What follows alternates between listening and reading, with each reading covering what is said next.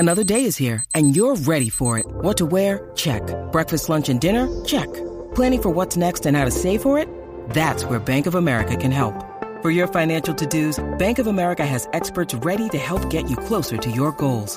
Get started at one of our local financial centers or 24/7 in our mobile banking app.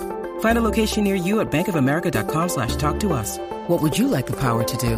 Mobile banking requires downloading the app and is only available for select devices. Message and data rates may apply. Bank of America N.A., member FDIC.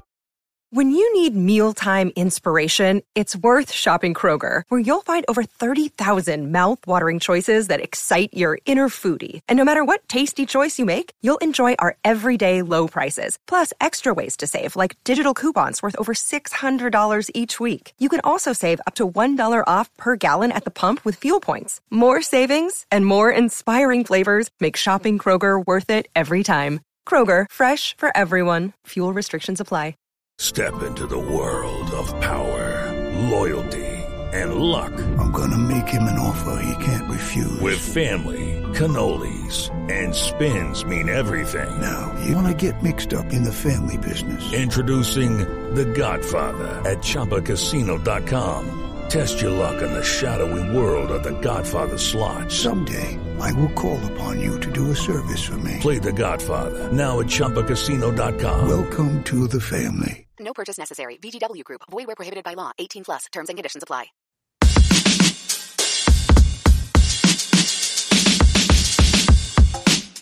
And welcome back to the Rock Chalk Podcast. I am your host, Andy Mitz. Today, we are previewing what was, before the season, a potential Big 12 semifinal, as my guest has kindly reminded me. But unfortunately, that has not happened. And it's not because the Jayhawks did not live up to their end of the bargain.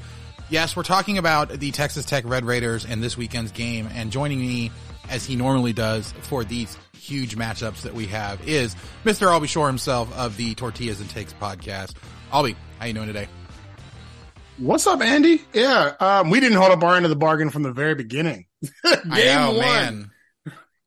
We said, this is not going to be, you know what's funny about those type of games? So you lose to like a team like Wyoming, or you look bad against a group of 5 team or an FCS team or what have you. For Texas Tech anyway, it's always, every year, if something like that happens, there's a thought of, well, you know, it's a fluke. Everybody, when in 2011, we barely beat Nevada. Oh, it was a fluke. Right. There was another year. We have that in common. Yeah. Well, but well, for y'all, it actually was a fluke. Right. This year we, lose to Wyoming. It's a fluke. For Texas Tech, if we struggle against a group of 5 or FCS team, it has not been a fluke since I've been a fan. That is usually a foreshadowing for the rest of the year. And so sure enough, the Wyoming game was foreshadowing. Again, for Texas Tech, bad luck. People are going to talk about the fact that we've had a lot of injuries and the whole, the fact that we can never have our quarterbacks healthy, the fact that we can never have an O-line with any depth. We've had injuries on defense. People can talk about that and balls not bouncing our way and stuff like that. At this point, it's 2023. We have had this bad luck I have been a Texas Tech fan for a long time, right? We have had bad luck like this for as long as I can remember. Right. Even our greatest year, Andy, in 2008, our best year, everybody remembers the Crabtree catch. What people do not remember is the very next week, we got curb stomped by Oklahoma, and then we lost to Ole Miss in the Cotton Bowl game. People seem to forget about that. That is life as a Texas Tech fan, so this should be no different. Yeah, I mean, I will say that it is a little bit different, right? Because you came into that game, and Wyoming is a team that has been a little spicy, against a lot of people. And I distinctly remember in our preview you talking about, hey, don't look past that Wyoming game. That could be a tough one for the Red Raiders. And turns out it was, and then they came back and played a very tight game against Oregon. And a lot of people were willing to write off that Wyoming game as kind of a fluke, like you were talking about, or a poor showing at the very end against a team that was better than a lot of people gave them credit for. And if you look at Wyoming, the only game that they've lost that they probably shouldn't have was the game against Boise State. They lost to Texas after holding being very, very close with them for a half. They lost to Air Force, who was, undefeated and ranked in the top 25 and in the college football playoff rankings. So it's not like it was a team that you look at now and say, oh my gosh, I can't believe they lost. They're such trash. It's like, no, you lost on the road at the beginning of the year to a very tough team. unfortunately, it's all the stuff that's happened after that that's been kind of the issue, right? It's like, but here's the solace that a lot of Tech fans have had is that, with the exception of BYU, all of our losses have been to good teams, right? At the time when we lost to West Virginia, it was, oh my God, the sky is falling. How the hell could we lose to a team as bad as West Virginia? Well, West Virginia is now having the best season in the Neil Brown era. They're going from a team that was projected to finish last in the Big 12 to a team that's technically still fighting for a potential spot in the Big 12 championship game. Like, West Virginia is way better than anyone expected them to be, right? Then you have K-State, and K-State, of course, was expected to be as good as they are. You know, and they're actually, if anything, I expect them to be better, but they're expected to be as good as they are. And Texas Tech actually played them very well, and there's a big question of, well, Behren Morton never gets hurt in that game, right? Behren Morton gets hurt. We were down by less than a touchdown. Jake Strong comes in there and actually takes the lead in the third quarter, and then the wheels fall off because we decided to throw it 50 times with a 18-year-old. That's neither here nor there. But so that's kind of been the saving grace for Tech fans of that. Yes, we're 4-5, but 4 of the losses were against teams that actually are pretty good. And the 5th loss, yeah, we lost. Yeah, we didn't look good, but that's also because we decided to throw an 18-year-old out there and he was responsible for that offense was responsible for 5 turnovers. And if we didn't have the horrific luck that we have, maybe we're now sitting at 5-4 as opposed to, maybe we're sitting at 6-3 as opposed to 4-5. Yeah, it's funny because, you know, it also was a game against, as Philip has taken a lot of joy in calling them, the BYU Vampires. You know, it was a late night game. Wasn't it a late night game out in it was an evening. Yeah, it was an evening game. It was also their homecoming, wasn't it? It was homecoming, and it was their first. So we actually, when we had the Beard End pod in, or not the Beard End pod, the Brigham Hell pod in the off season, they mentioned something that was interesting. Is they mentioned that game was going to be treated as if it was their true first Big 12 game. They had a home game earlier this season, and it happened against Cincinnati. Right. But it's Cincinnati. They're also part of the freshman four. It doesn't still feel like you're in the Big 12. That Texas Tech game was the first game against a traditional Big 12 member where it was like a we have finally arrived game. Like you said, it was homecoming. They pulled out all the stops. It was an evening game, nationally televised. They had, they had everybody. The halftime was crazy. It was, and it was a game that I was already worried about before Behren Morton went out because of all this, right, all the extracurriculars. And then all the extracurriculars happened, and it's like, well, we don't even stand a chance at that point. Yeah, I mean, so it's not something that you're extremely, like, I think it's possible to come up with a reasonable explanation, right, for all the losses that you had. The problem is, of course, that's still 5 losses. You still need to win 2 of your last 3 games against, on the road at Kansas, then home against UCF, and then on the road at Texas to end the season to be able to go bowling this year. Well, I guess unless there's, not enough teams that are eligible to go bowling, and maybe you can go at 5-7. But, I don't know that I would necessarily count on that because it's like the ARP. That's also lame though. Like, I honestly, and this is I don't want to go to a bowl at 5-7. That's embarrassing. That's fair. Don't like, it's like last year. So there was a question of whether Texas Tech basketball would go to the NIT. And I was like, I don't want it. I don't want it. This is certain seasons when you're 5-7. Actually, I want to say a lot of the times those 5-7 teams are a group of 5 teams, right? Because then it's a privilege. It's an amazing accomplishment to be 5 and to just go to a bowl and you'll do whatever it takes to get there. Texas Tech, especially, and I think the problem is that you bring up a good point that we can make reasons for the 5 losses, and I kind of just did, but still 5 losses, and this was a team that I think I feel better about the 5 losses if we were supposed to be here. If at the beginning of the season we were like, yeah, this is going to be like a 5-7 team, 6-6 team, we're just hoping to get to a ball game, and we're sitting at 4-5, I'd be like, okay, well, this is why it's X, Y, and Z. This was a team at the beginning of the year, like we talked about, that was supposed to be a dark horse contender for the Big 12. This was a team that was supposed to be looking at my prediction. I had never predicted this in my life. With a 9-3 since 2010, I've never predicted Texas Tech to go 9-3 on a season, and I predicted us to go 9-3 on a season, right? Thinking that I remember somebody said that our floor was 7-5. We are now sitting here and saying that we have to go undefeated to match what the floor was supposed to be at the beginning of the season. So that is, I think, the biggest problem. Of sure, we can talk about the fact that, oh well, Wyoming's actually a good team, and oh, West Virginia's actually a good team, and yeah, BYU State had all the extracurriculars, and Kansas State, and yada, yada, yada. We can talk about all that, but we were also supposed to be a good team, right? We were also supposed to be able to overcome whatever West Virginia was bringing, to overcome whatever Kansas State and Lubbock was going to be able to bring. And we just haven't been able to do that. And so so I don't really, all the excuses that a lot of people have made as far as all the injuries and this, that, and the other, cool. But this should have never been the case to begin with. We were supposed to be able to overcome all of that. And we're now sitting at 4-5 in a game against Kansas where finally Vegas has wised up and said, no, y'all are not the favorites, because why should we have been the favorites the last 5 weeks? Please somebody tell me that.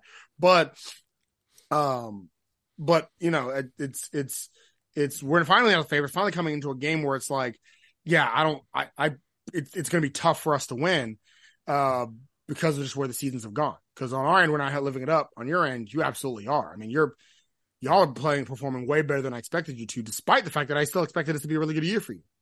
You know? Yeah, I mean, this Kansas team honestly has been playing. You know, I was one of those fans, again, much like last year, right, where I predicted Kansas to be going to a bowl game, and they did it.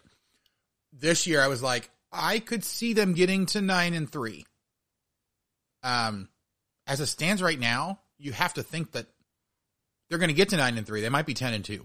Like, that's phenomenal for the Jayhawks. But I do think, though, I think a lot of Texas Tech fans bought into the national media hype of, hey, we project a lot of these guys to be much better than they were. And, you know, look at what they did in the last few games under, in year one. Kind of similar to like what happened with Kansas, right? Where they get the big win against Texas down in Austin and then look good against TCU, and look good against, I believe it was West Virginia, to end that year. And then everyone was like, hey, they could take a step forward. Like, how big of a step is it going to be?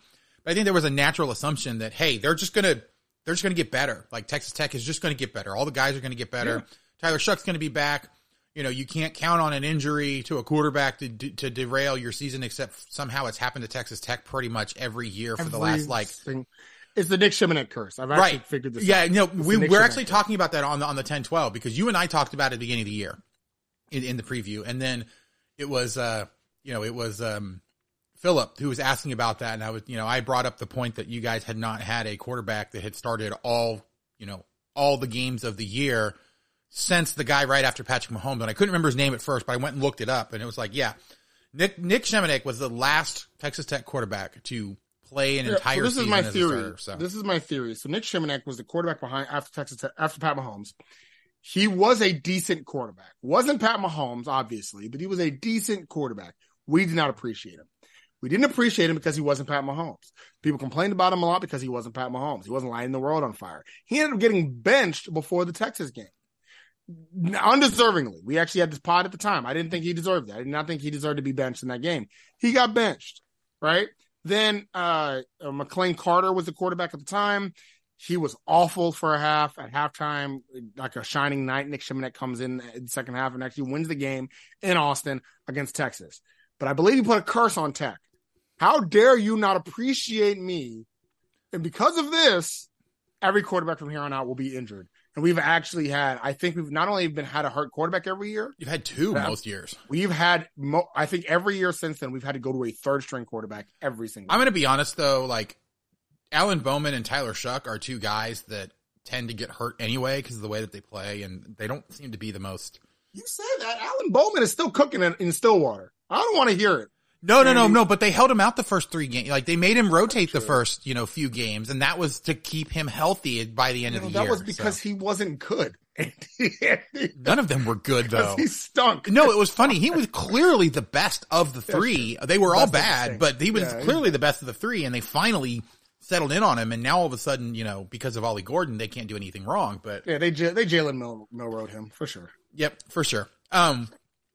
But yeah, Nick Shimonek, I guess he's like, I need to make sure that Texas Tech people remember me somehow. So, first, That's right. Anyway. All right. So I do wonder though, when you look at this season kind of coming in lower than what your expectations were, do you think it's because of players not panning out the way that they're supposed to? Is it injuries, or is it kind of what we've hinted at in a few cases that I'm not really sure that, Joey McGuire and the coaching staff is using guys in a way that's as effective as it was last year. And so, like, which one of those do you think is the biggest issue with this team right now? So it's interesting. So I do want to go back to one of the things you said is that in the fact that a lot of the fans bought into the media hype, and a lot of us did. But and I've talked about this before on our podcast, Tortillas and Takes podcast, that the media hype was warranted. We were an 8-5 team from last year that brought virtually almost everybody back, right? Even if you talk about Tyree Wilson going to the draft in the bowl game against Ole Miss, who's now a top 10 team in the country, we beat the crap out of them without Tyree Wilson. So you're telling me that you're bringing back 90% of your team, your starting quarterback and your backup quarterback that was supposed to be really good as well, all coming back next year. I thought it was warranted, but I think a couple of things happened in this season. So it's easy to point to injuries, but I'm actually not going to point to that primarily because we lost to Wyoming in week 1, right? As healthy as you could be, we still lost to a group of 5 team, even if it was a good group of 5 team. So I think one is that though we went 8-5 last year, there was a lot of games we could have lost. So I think that was one piece of it, right? Houston, we could have lost. Texas, we could have lost. Oklahoma, we could have lost. Like there was a lot of games that were coin flip games that for the first time in a decade, Texas Tech, who usually loses those coin flip games, were winning them. We could have just as easily been 4-8, 5-7 as we were 8-5. So I think that's a piece of it, and that a lot of those coin flip games from last year are now going against us this year. So that's one part. Another part is, in my opinion, I don't think a lot of the players are getting coached, or they're not necessarily not getting coached up well. I don't want to say that. That's not the right way to say it, but they're not utilizing our strengths properly, right? We joked about it on TNT podcast, and we do this every week now, what it seems like. Taj Brooks is one of the best. He's one of the top 5 running backs in the conference. There's a clear A group. Even though ever since I mentioned Jonathan Brooks and Taj Brooks potentially being the top 2, Ollie Gordon has spat in my face and said, how dare you? But there's a clear top 5. And it's both Brooks, Ollie Gordon, Devin Neal, and TCU running back. Amani Bailey. Those are the clear top 5. And then there's a big drop off after that. But you have one of the top 5. The difference between Taj Brooks and the other guys, Taj Brooks, Amani Bailey and the other guys, is that Taj Brooks and Amani Bailey aren't being used like they should be. Like, that's really the big piece.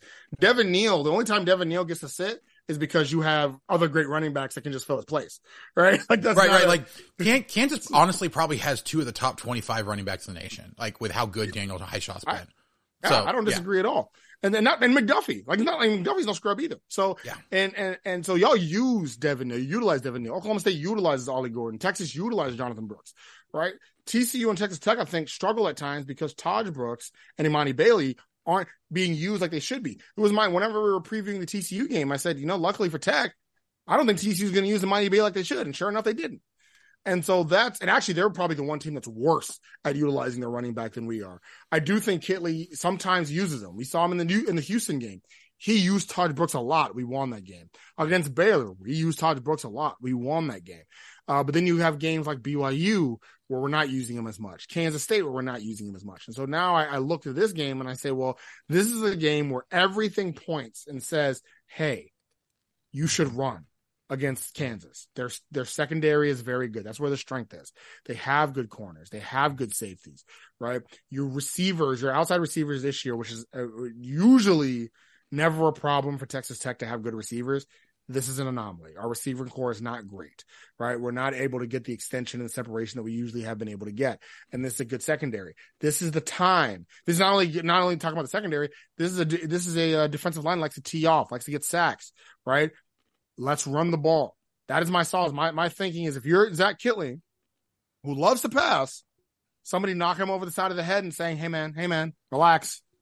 Look at the team you're playing. Run the ball. You have a top 5 running back. You have, according to efficiencies, one of the top 10 efficient running games in the country. Run the ball. But Zach Kitley has also looked at that, spat in his face, and said, we're passing it anyway. Yeah, well, I also wonder, because you look at, say, the difference between a team like Kansas and a team like, Texas Tech, right? Where Kansas development has been fairly steady, but you look at who the coaches are and how they've been together for so long. They know exactly what they're doing. Whereas on Texas Tech end, it's Joey McGuire. It's his first collegiate head coaching job. You know, he has a staff of, you know, guys that have a little bit of experience, but nowhere near as much as you would expect from, you know, a really good, well put together staff that really knows what they're doing. I think they can all get there, but I don't think that they have quite the experience of using the guys in the right ways. And so I wonder how much of that is just the coaches, you know, there was a lot of hype for what they were able to do early, but much like Sonny Dykes is finding out at TCU, like, coming up to the big leagues and coaching in the big leagues, you know, in the Power Five is not as easy as it might seem when you have, you know, a really, really good beginning, you know, first season there. I think the other thing too that, you know, Philip talks about this all the time, especially when he's talking about Kansas and why teams play Kansas so well, is that, you know, much like the Jayhawks, what Texas Tech did last year is one of those things. It's so much different than what most people do. And so you catch people by surprise the first time they see it. Mm-hmm. Everybody's playing Texas Tech again this year that played them last year. So, you know, you see the teams like Houston that are struggling. BYU struggled with it for a little bit, but like you said, there were some other things going on there. But, you know, Kansas State knew what to expect. West Virginia, I think, knew to some degree what to expect. So I guess the real question here is, you know, how much of it is inexperience of the coaching staff trying to figure out how to use guys correctly, and how much of it is just the fact that, hey, now we know what they do. You know, you guys don't really seem to have taken a huge step back on, you know, being aggressive on 3rd and 4th down, but it definitely seems like teams are better prepared for it now than they were last year. So I'm just wondering how much of it's just the natural, much like, you know, 2nd and 3rd time through a lineup for a baseball team, you know, pitcher is has a little bit more trouble because, you know, he's, you know, looking at the batters again, or the batters are getting to see him again. I'm wondering how much of that is in play here for Texas Tech. I mean, when it comes to like 4th downs and stuff like that, it's yeah. Here's the problem, Andy. I love the aggressiveness. I personally think that I wish more teams, or, you know, I've always felt that teams should be aggressive, and analytics has always pointed to the fact that you should go for more on 3rd downs, and you're better off on a 4th and 2 from your 22-yard line. You're better off going for it than trying to and kicking a cheap chip shot field goal. Lance Leipold is a little bit more risk averse. He's not as willing to do so. He's a guy that was born to be a coach. He's very traditional in some of his ways. But one thing that he does that I think is incredible is he says we are going to make 3rd downs manageable and get that 3rd down conversion. You're one of the best teams in the country when it comes to 3rd down conversions for that reason.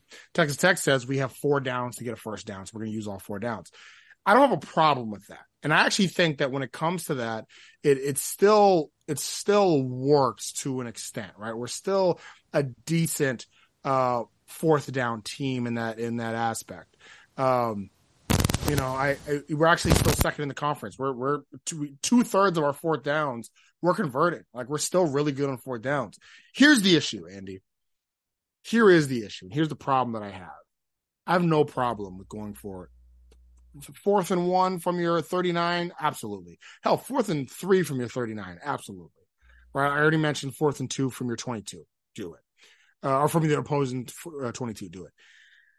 4th down on your own side of the field, never do it. I don't care if it's a half a yard. I don't care if it's, and that is the issue. The game against TCU, we almost lost the game because we decided on a 4th and 2 on our own side of the field to go for it, and we didn't get it.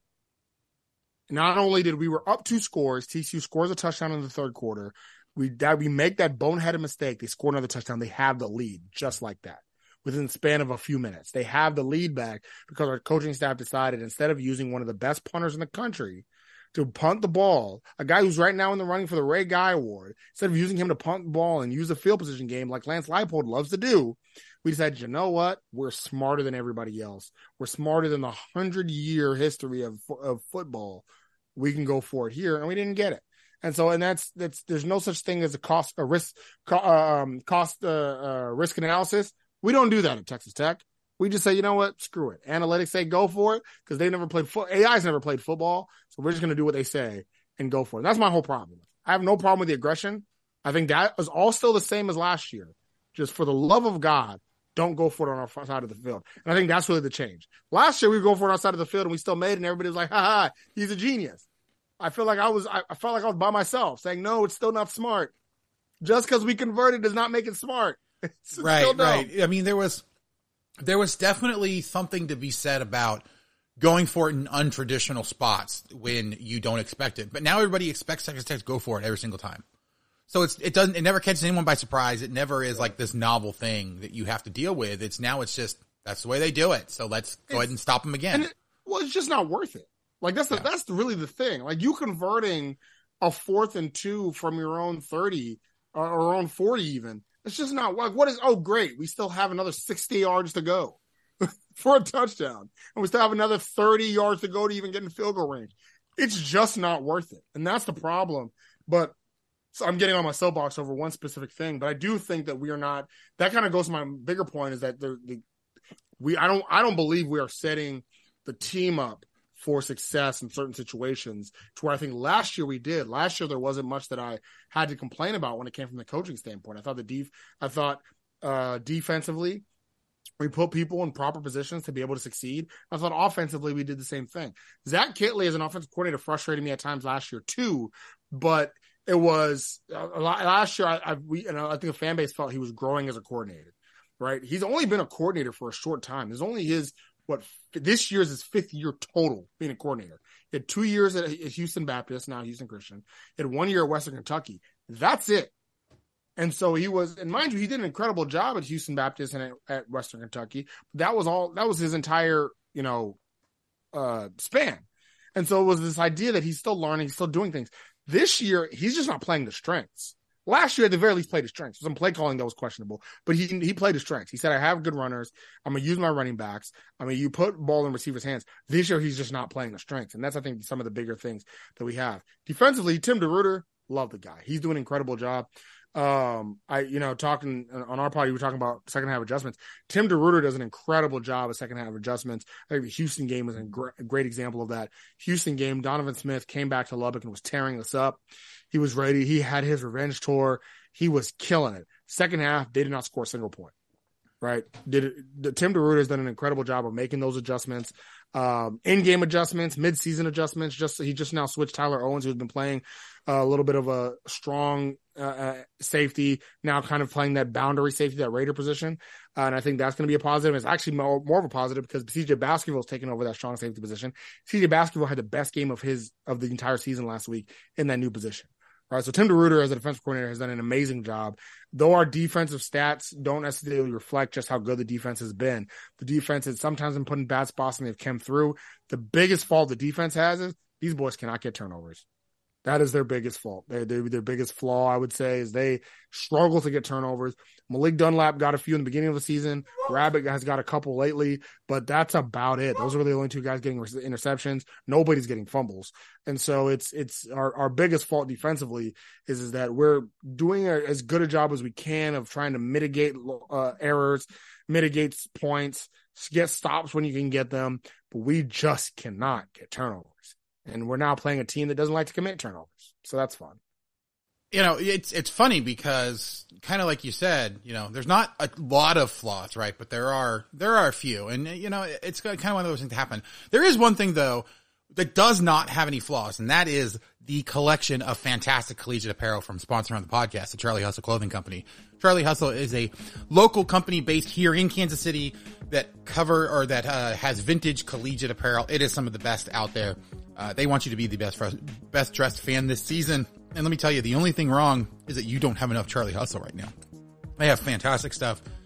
They have great stuff for individual players. For Kansas, they've got stuff from Jalen Daniels. They have stuff from basketball too for Hunter Dickinson. And, they have stuff from just a ton of different players. You're going to find everything you want. And also all the Kansas stuff. They have Kansas football tees. They have they have a Big 12 conference, the logo for Big 12 with the Kansas City skyline they had that out in time for Big 12 Media Days. They just have a ton of great stuff for not only for the Jayhawks, but every single team in the Big 12 except for Cincinnati. Don't worry, guys. They're working on it. But, you can go and save and get the best deal and have the best collegiate apparel in all the land by going over to charliehustle.com using promo code 101215. That's TEN1215. And that will get you 15% off all non-sale items over at Charlie Hustle. All right. If you're in Kansas City not wearing Charlie Hustle stuff, what are you doing? Yeah, seriously. So, man, Charlie Hustle, they got some nice stuff. It's fantastic stuff. We're in Texas, so we got to order. I wear my stuff all the time because of how good it is. So, All right, I do want to talk more about this team. Maybe talk about some individual players and how the matchups are going to happen. But before we do that, I need to throw it to a quick break. We'll be right back on the Rock Chalk Podcast. It's time for today's Lucky Land horoscope with Victoria Cash. Life's gotten mundane, so shake up the daily routine and be adventurous with a trip to Lucky Land. You know what they say, your chance to win starts with a spin. So go to LuckyLandSlots.com to play over 100 social casino-style games for free for your chance to redeem some serious prizes. Get lucky today at LuckyLandSlots.com. Available to players in the U.S., excluding Washington and Michigan. No purchase necessary. VGW Group. Void where prohibited by law. 18+. Terms and conditions apply. Hello, it is Ryan, and we could all use an extra bright spot in our day, couldn't we? Just to make up for things like sitting in traffic, doing the dishes, counting your steps, all the mundane stuff. That is why I'm such a big fan of Chumba Casino. Chumba Casino has all your favorite social casino-style games that you can play for free anytime, anywhere with daily bonuses. That should brighten your day a little. Actually, a lot. So sign up now at ChumbaCasino.com. That's ChumbaCasino.com. No purchase necessary. VGW Group. Void where prohibited by law. See terms and conditions. 18+. Okay, round two. Name something that's not boring. A laundry? Ooh, a book club.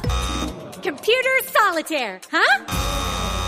Ah, sorry. We were looking for Chumba Casino. That's right. ChumbaCasino.com has over 100 casino-style games. Join today and play for free for your chance to redeem some serious prizes. ChumbaCasino.com. No purchase necessary. Void where prohibited by law. 18+. Terms and conditions apply. See website for details. And we're back. I am here with Albie Shore of the Tortillas and Takes podcast. We are talking, of course, about Texas Tech, the game coming up this weekend. That unfortunately does not have quite the stakes that we were hoping at the beginning of the year, but just got done kind of talking about the coaching staff, kind of the early season. So I want to dive into the matchups between this offense and defense against the Jayhawks, kind of talk about a few players here, but let's go ahead and start on offense. What do you think is going to be the main point of attack for the Red Raiders? How are they going to try to, attack as you've already mentioned, the fantastic defensive secondary that the Jayhawks have and a defensive line that has been very, very successful at getting pressure on people?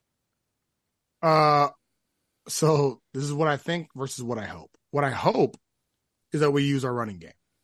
I think that they're defensively, if I was going to find a flaw in Kansas's defense, it's the run game. It's you've given the other teams the ability to run it down a little bit more successfully than passing. I already mentioned that your pass rush is really good, your secondary is really good, so that's really the piece that has not been as successful. Just gashing Kansas up the middle, and its left street side kind of susceptible. And so with Taj Brooks, I do think that we're going to have some sort of operation there, and we'll be able to work there. And that's what I hope. Use Taj Brooks to open up a little bit of that passing game a little, right? That's what I hope. What I think is going to happen is Coy Eakin had the best game of his life last week against TCU. I expect that to happen a little bit more. I think the big reason why Coy Eakin is performing the way he is because him and Baron Morton have good chemistry. Coy Eakin is a shifty guy from the outside end, does a lot of those slant routes, and also does a lot of those hitches right there, and will be able to, I think, get some of those corners off a little bit. I think they're going to try to force it into him a little bit. I think they're going to try to force it into Miles Price. Miles Price is a guy that can catch and go. He's somebody that's sure-handed, usually not going to have a lot of drops from him or anything like that. And I think they're going to also try to do some end arounds to Miles Price, get the ball, maybe some screens to Miles Price. So I do think that I think that is actually how they're going to attack Kansas. But I do hope they use Taj Brooks a little bit more. But every time I look at a team and I say, man, they should use Taj Brooks, they don't. I think Kansas defensively, there's a good chance that you may end up having an extra person in the box just to force Texas Tech to run, because I think that's a little bit, or not to force Texas Tech to run, force Texas Tech to pass. Sorry. Because I think that's where you want us to do. That's where you want us to operate. Baron Morton, last week's game against TCU was probably Baron Morton's best game of the season. He was able to show his arm a little bit more than he has this year. But Baron Morton is still yet to just wow us. He's had one game in his career, last year against Oklahoma State. We always talk about that game against Oklahoma State because that was really his entrance onto the scene. He stepped onto the scene and was amazing. almost beat Oklahoma State what seemed like by himself. Then he tweaked his ankle in the third quarter, and that's what let Oklahoma State back into the game, and we ended up losing the game closely. But he wowed us, and that was the game that we've been. And ever since then, he got hurt immediately afterwards. But ever since then, I've been waiting for Oklahoma State Behren Morton to come back. And this year, he hasn't been bad. And there's not been a game Behren Morton has played this year where I'm like, man, he stinks. But there's not been a game yet so far that he just wowed me. And it's almost like where Kitley wants that game to happen. And the TCU game, I think he played very well, but he still wasn't. It was and I'll give him this credit. He doesn't make mistakes, which is good, especially against a defense like this that's going to be prone to trying to get those mistakes. This is a defense that they're going to try to pick you off. So getting, not being susceptible to those mistakes is good for Behren Morton. But if he can wow us for one, this is the game to do it. I just don't see it. Yeah, I mean, I think this is a game that you're right. Like, I think Kansas is going to try to get Texas Tech to pass. It's weird because, yes, that's been the weakness of this Kansas defense for quite a while, as a running game. But as we were talking over in your podcast, like, Kansas has redoubled their efforts against the run in the last few weeks against Oklahoma and against Iowa State. And they've done a really good job at slowing down and stopping running backs. There was one play, I think, against Oklahoma that really kind of just talked about the extra level of toughness that they were playing. It was a guy, Tommy Dunn Jr., who, gets on the field and plays in the rotation quite a bit, but he's not a guy that you would typically really, notice while he's out there. Dylan Gabriel was trying to run past him on a play, and, he stuck his arm out and kind of made contact with his shoulder. And normally that's like the runner just like brushes that off and keeps running for another 20, 30 yards. Instead, no, he literally grabbed him on the opposite shoulder pad and then slung him down like he was like a ragdoll toy and just threw him on the ground. It was just like, what the heck? Like, we have not seen this at all. And I think that's the perfect play that kind of epitomizes, they get 3 or 4 guys that surround the ball carrier. And so the first guy makes a hit. And if he gets him down, great. If he doesn't get him down, there's usually 2 or 3 other guys. But in instances where Kansas had to make an open field tackle to avoid, a 20 or 30 yard gain, they've been able to do that a whole lot more in the last couple weeks than they have, even the last 2.5 years under Lance Leipold. Mm-hmm. So there's been a real shift. I'm going to be very curious to see how well they're able to contain Taj Brooks. I don't think that they're going to be able to stop him entirely, but I do think that they're going to be able to keep him, at least not as successful as you might think he would be, assuming, of course, that they go to him as often as they should. We'll talk about individual player amounts here in just a little bit when we talk about our sponsor segment. But switching over to the defense, before we get there, Texas Tech's defense, what do they do to try to contain the triple-headed, rushing attack of Devin Neal, Daniel Highshaw, and Jason Bean? And while at the same time not allowing Jason Bean to, just chuck the ball down the field to Quentin Skinner or Lawrence Arnold for, 80 yards at a time. Yeah, they're going to do what I do every Sunday. Pray. And that's it. The episode's over. No. Run defense, we're middle of the pack. We're a decent run defense, but we've gotten gashed. And anybody who's seen the Texas Tech Kansas State game knows we've gotten gashed. And unfortunately, that's probably the fast running back we played this year, and guess who's faster? So I think one thing that we have done, and it has been good, is it will be tough to not only run up the middle, but for Jason Bean to have any breathing space up the middle. It's because our D tackles, both Jalen Hutchins and the mayor, Tony Bradford, are really good D tackles. That is basically not just some of the heart of our D line, but I would argue the heart of our defense. Both of those guys are really, really good up the middle, and it's been tough for other teams to run anything up the middle. Problem is, it's been a lot easier for them to run off the edges, right? The A gaps have been tough, but the B gaps have been easy. The B's and the C gaps and the outer right off those tackles. And so that's where I think, unfortunately, especially for a guy like Devin Neal, that's where he likes to run. He's a downhill runner. He likes to come right off of that tackle's ass and really get up the field right there. And so I think that's where the change that we've recently made with CJ Baskerville kind of now being that strong safety that can kind of come right up on the line there is going to be helpful in that scenario. I do think CJ Baskerville is going to be more prominent in the run game, the run defense, to be able to try to stop Devin Neal as much as possible, squeeze down guys like Miles Cole and Steve Linton in that rushing attack, and have some of that outside pressure from both Baskerville and Tyler Owens. I think that's going to help. That's going to be necessary. If I'm the Kansas offense, I'm using Jason Bean's legs in this game. Because I watched Kansas State and I said they can't stop that. I watched Wyoming, and the same situation happened in the Wyoming game. We could not stop that mobile running back. So I'm saying I'm using the read option and using Jason Bean's legs. And so if I'm DeRuyter, that knows that if I'm Coach DeRuyter to counter that, is the best thing we can do, was using Tyler Owens and CJ Baskerville and some of our linebackers like Ben Roberts off the edge there, and saying, okay, well, you know, if we can get you off the edge, if we can get these guys right here and squeeze down, then force them up the middle where our big guys are. And a guy like Josiah Pierre right now is questionable for this game. He's had injury problems all year long.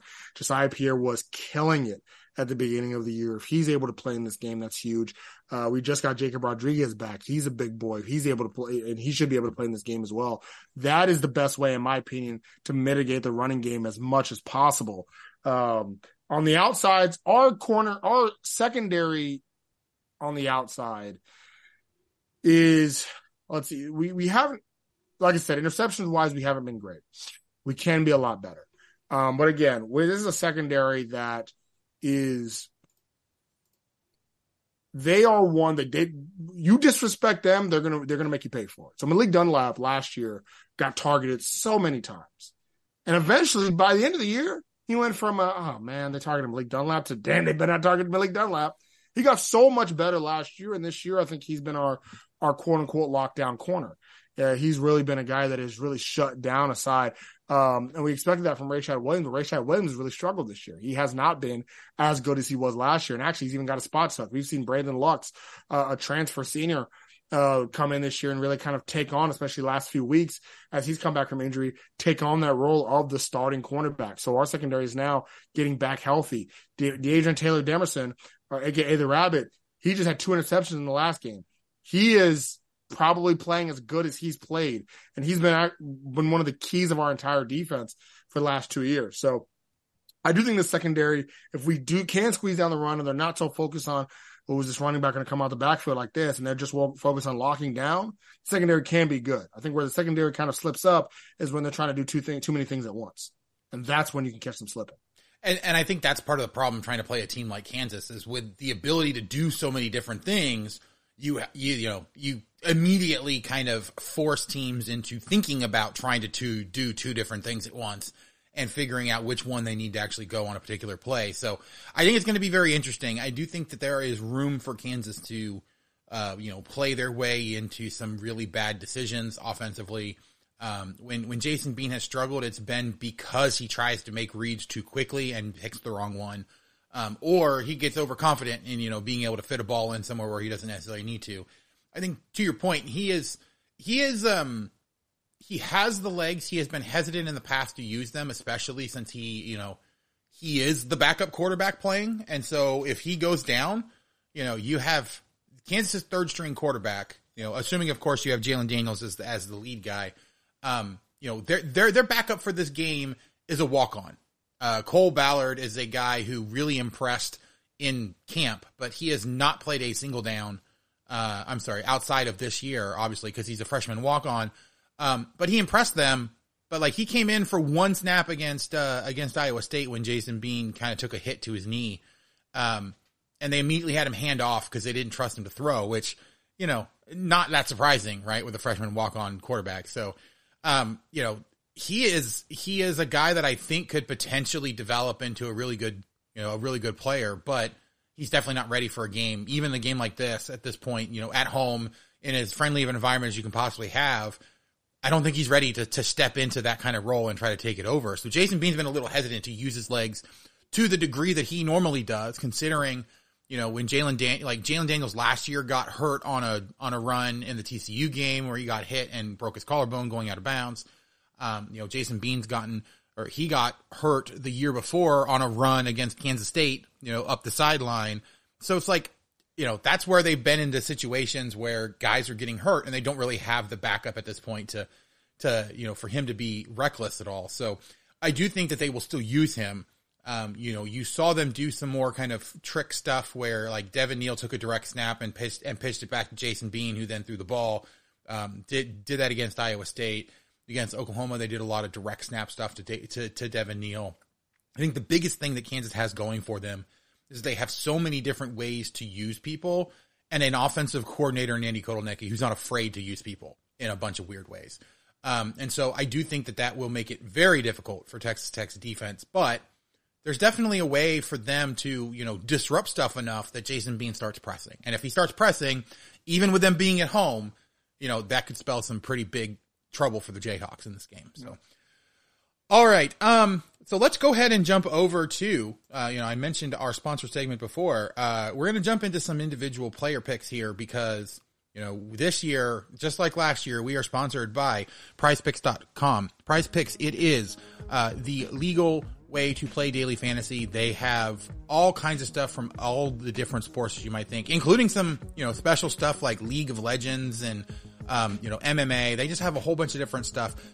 Basically, what you do is you pick, 2 to 6 individual performers. They have lines for, yards, touchdowns, whatever.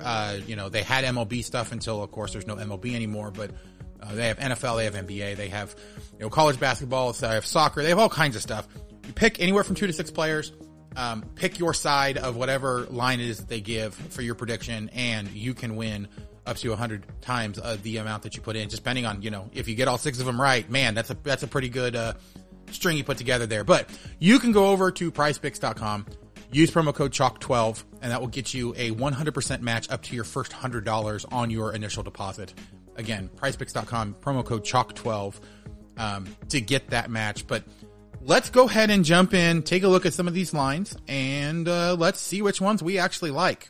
It's kind of funny. They only have a passing yard line for Behren Morton in this game. That's set at 236.5. Does that jump out to you as a number that's either really high or really low, or do you think they have it in the right spot? Well, they have it in the right spot because they don't know what's going to happen, right? So, I would like to be less. I'm gonna say low because that's what I want. If he's not throwing the ball a lot, that just means that we ran the ball a lot with Taj Brooks. That means we were successful running the ball with Taj Brooks. I think that's actually a right spot, especially if you think Kansas is going to win, because we're going to need to throw it a little bit more. No, I think that's good. Wait, you mean you won't be like UCF and, get the ball and be down 3 scores and go on a 7-minute touchdown drive in this fourth quarter? Actually, knowing this offensive coaching staff, maybe. That's fair. No, I found it interesting that they did not have a line for Jason Bean, and I think the main reason behind that is that nobody really knows if the Kansas is going to be run heavy or pass heavy, or if Jason Bean's going to, take off for 100+ yards running, or if he's going to throw for, 300 yards passing. He's done a little bit of everything this year, so I think it's really hard to pick where you think that should be with any kind of real knowledge. All right, so let's jump over to running backs. They have 2 on the board for Kansas. Devin Neal at 86.5 rushing yards, Daniel Highshaw at 41.5, and then Taj Brooks they have at 121.5 rushing yards. So they feel like it feels to me like they expect Kansas to continue to struggle with rushing opponents, and they actually expect, unlike what you were worried about, Taj Brooks to actually get used quite a bit in this particular game. What do you think about any of those lines? Any of them jump out to you as either a really good one to pick a side on, or some of them that are just kind of like, what the heck are they thinking? Well, last week, Taj Brooks had 146 yards. He's had 146, 170, 149, and 158 on the year. So that's the main reason why they have it there. If Morton has throws for less and Brooks runs for more, Texas Tech's going to win this game. I'll say that straight up. I mean, that has happened so far. That has happened 4 other times this year, and Texas won 3 of those 4 times.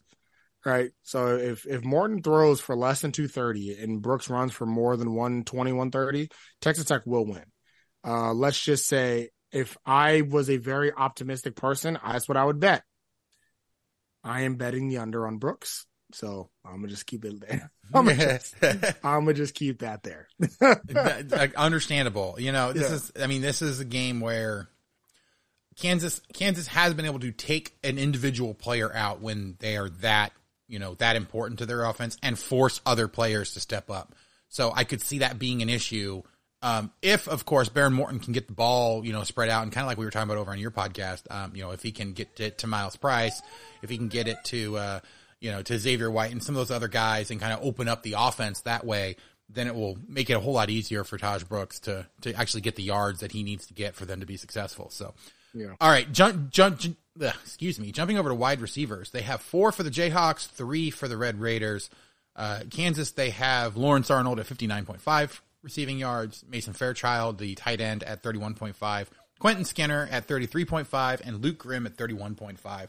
For Texas Tech, they have Miles Price at 45.5, Xavier White at 43.5, and Jaron Bradley at 32.5.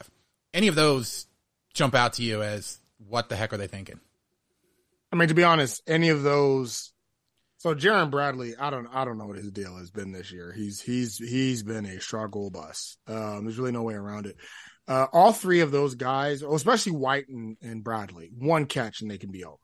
It's really just a matter of are they going to do 1 catch or not. Xavier White has been very successful at yak yards. He can catch a slant or not even a slant. He can catch a wide out and take it for another 50. Right? I think 1 catch and he could be gone. Same thing with Jaron Bradley. But Jaron Bradley is really only going to take it on a fade or a go route. And, I don't think – I honestly, I think that's for Jaron Bradley, it's just a matter of will he make 2 catches or not. 2 catches, he'll have the over. 2. Interesting. All right. He's going to get 2 catches.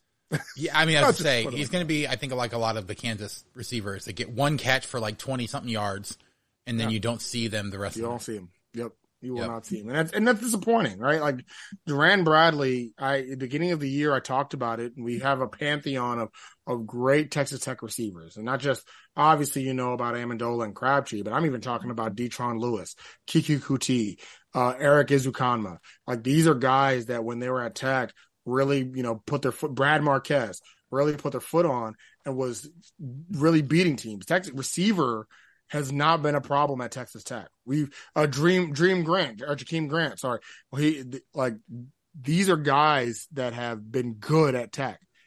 Jaron Bradley, I thought at the beginning of the year was going to put his name with the rest of those guys as guys that were going to put their stamp on Lau Leong, put their stamp on the team. Names keep coming to my mind. Yeah. Put their stamp on the team and then go out to great things. And he has just been when it comes to players that have had disappointing seasons for Tech this year, he might be number 1. It's been that disappointing of a season for Jaron Bradley, really since the Oregon game.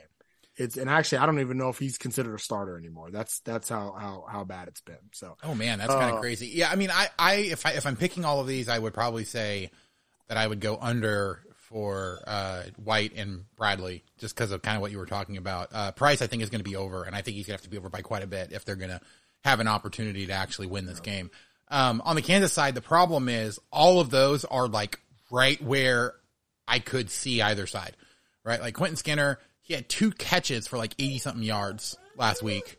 Lawrence Arnold had 3 catches for like 100-something yards. Like, Luke Grimm, he typically gets more receptions, and so he has better opportunity to kind of get those yards, but he's also the guy that usually catches like the 7 or 8 yard out routes to get a first down or things like that. So, I mean, I could see Luke Grimm getting 5 catches and still not getting over 30 yards, just because of the way that they play him. And then Mason Fairchild, he either gets a catch that's like way down the field, kind of like, Bradley and White, and, he'll either have a 40-yard reception down the field because he leaks out and a safety doesn't, stick with him like they're supposed to, or he just, like, the ball never heads its way for the game. So all of those are going to be, I think, fairly difficult to pick, but reminder that you guys can go ahead and jump in on all of those and, get that great promo there to allow you guys to go ahead and jump in and have some fun and get a nice match on your initial deposit. But all right, let's go ahead and wrap up with this. Just looking at this game, looking at everything that you've seen,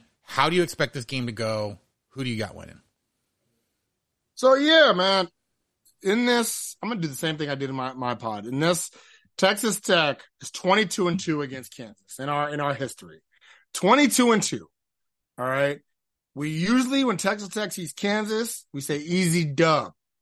right? This is how it's always been. It's how it's always going to be. We are always going to be kicking Kansas's butt starting again next year, not this year. I don't see it. I don't see it. This is the first time, because even the one time since I've been a Tech fan where Kansas won in 2019, that was a game that really, for Tech fans, we realized, oh, Matt Wells is not the guy. It was a game that felt like we kind of gave away. And it was still a game that I think if that game was played 10 times, we win 8 of it. However, we still lost. It didn't matter. This is the first time I can think of where I'm looking at this game and I'm saying, we are not the better team. Texas Tech versus Kansas. Texas Tech is not the better team. In almost every way, right? Like you just are flat out the better team. In a neutral site game, I would think you're the better team. I think the only, my co-host Jeremy Gillen of the Tortillas and Techs podcast, he said if this was, a game with if this was a game that was at home and you did have, your third string quarterback in instead, and you did have all these other things happening to you instead, then maybe I would feel a little bit better about this. But this is a game where it really, it does not feel good for Texas Tech in this. The fact that we are playing a team that is just flat out better, and we're playing it in Lawrence. Texas Tech is not good on the road. We're just not. And Joey McGuire's almost 2 years now that he's been coaching Texas Tech football, we have won 2 road games at Iowa State in what was the world's ugliest football game last year, and then at Baylor this year because Baylor's awful and had only 5 people show up to the game. Like, that's it. Those are only 2 road games we've had. Not only that, we have yet to beat a team outside of the state of Texas. We lost to BYU, lost to Kansas State, lost to Wyoming, right? We are yet to beat a team outside of the state of Texas. I think that's going to continue. I don't see a situation where we win. Let me rephrase this. I won't say I don't see a situation where we win.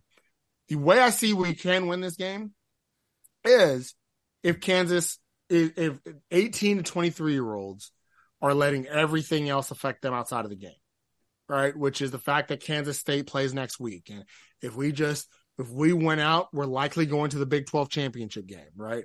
And we just got to beat Kansas next week. Mind you, I'm saying not beat Texas Tech. We just got to beat Kansas State next week. If that's all they're thinking. If they're thinking, oh, well, there was the report that Lance Leipold interviewed with Michigan State, and, oh, there are these rumors about Jalen Daniels, and, oh, this, then. If they let everything else cloud their mind but the game, then Texas Tech has a shot.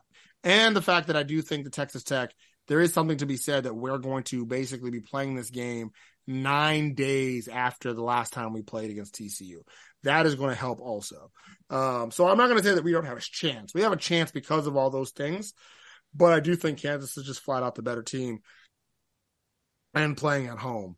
And so therefore I got Kansas winning this. I do think it is going to be somewhat of a close game because of everything I mentioned as far as all the outside noise. I do think we can punch you in the mouth early on. But I think that Kansas will have the lead going into the fourth quarter, and you will have a drive that'll put the game away. Kansas wins 34-24. Yeah, I mean, I was going to say, you couldn't possibly have worse special teams than us, but then I looked at, what your kicker has done, and he's basically been about the same as our kickers.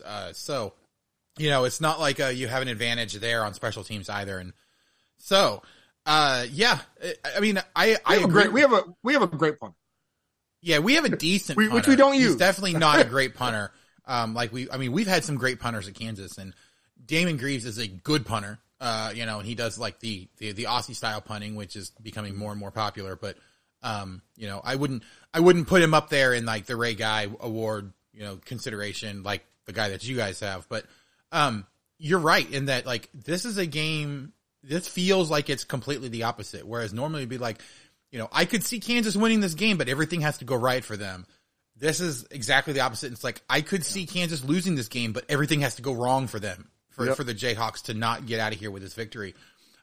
Kansas defense, and like, I think even, if this was beginning of the season, say the first 5 or 6 games, like before the bye, I would be worried about Kansas getting punched in the mouth early and then having to come back. And not that they couldn't come back, but they were a team that started really slow, had to make big comebacks. And then the question was always just, can they push their advantage enough? I mean, even against BYU, they were down at the half by a field goal, right? But then they came out in the second half and just completely demolished them at home. This is not what they've done, though. Like, you look against Oklahoma, you look against Iowa State, you even look against Oklahoma State to a degree. They got off to pretty fast starts in all three of those games. They seem to have figured out what it is that keeps them from performing well at the beginning of a game. And so I don't know that I'm convinced that Texas Tech could come and punch them in the mouth and build up a lead pretty early. Like, I think this is potentially be a back and forth. I think Texas Tech can hold their own for a while, but I don't know that this game is ever going to feel like it's a Kansas is going to, has a really good shot to lose this game. I think it's going to be a nice battle, and the question all game long is going to be, at what point does Kansas pull away? Not, is Kansas going to pull away? I think that really is the question. Like, right? Does Kansas build a multiple touchdown lead in the third quarter and hold on to it? Or do they not get that multiple touchdown lead until the fourth quarter as the game is wrapping up? I'm going to lean probably towards this being a close game. Kind of like you said, as much as they don't actually look ahead to Kansas State, as much as they don't usually look ahead to the next game and they really stay focused, I think there's enough distractions surrounding them, about the whole Jalen Daniels situation. People are freaking out again about Jalen Daniels this week, for whatever reason. Like, he's not leaving, guys. I promise. He's not transferring. They've already said he's not going to redshirt unless he just can't play the rest of the year, in which case, hey, another year of Jalen Daniels. Awesome. But like, there's nothing going on that should be a big enough distraction to keep them from winning this game and winning this game handily. But these two teams play weird games. We've seen that all the time, that they play weird games. There's only one team I think that I've seen weirder games with, and that's with, Kansas playing TCU. So I fully expect this game to be a lot closer than I'm prepared for. I'm going to be melting down probably at some point on the live blog that we have. Just be like, why are we not winning this game by 21 yet? There's going to be, I think, enough hiccups here that it's going to be interesting. I would glad to be wrong and, Kansas come out and build a, 28-0 lead at the half and then just cruise to a victory. But I just don't see it happening. I'm going to go 31-21, I think is my official prediction for this game. I do think that Kansas is going to go ahead and pull ahead late and kind of put the game away like they've done. And then, it's, end of the business trip. It's time to get ready for Kansas State. So it's going to be a lot of fun. I think a lot of people are going to enjoy this game. Hopefully it's going to be entertaining enough for both sides that, you won't be leaving it mad that you wasted so much time watching a game that just wasn't great at all. So, but that is going to do it for us here today. Albie, before we get out of here, anything else that you think people need to know about this Texas Tech team? I don't know. They play football. Basketball season's coming up soon. I was going to say, I was expecting you to say, well, no, not this team, but the basketball team, Yeah. The Lady Raiders, actually, now friends mentioned this, Lady Raiders, they look good. They look good. I have a take that I actually put in our group chat, but I'm not ready to put out to the public just yet. But, Lady Raider basketball looks really good, so I'm really excited about that. Wait a minute, you're going to say that the Lady Raiders are going to win the Big 12 this year? Oh, I wouldn't. I see.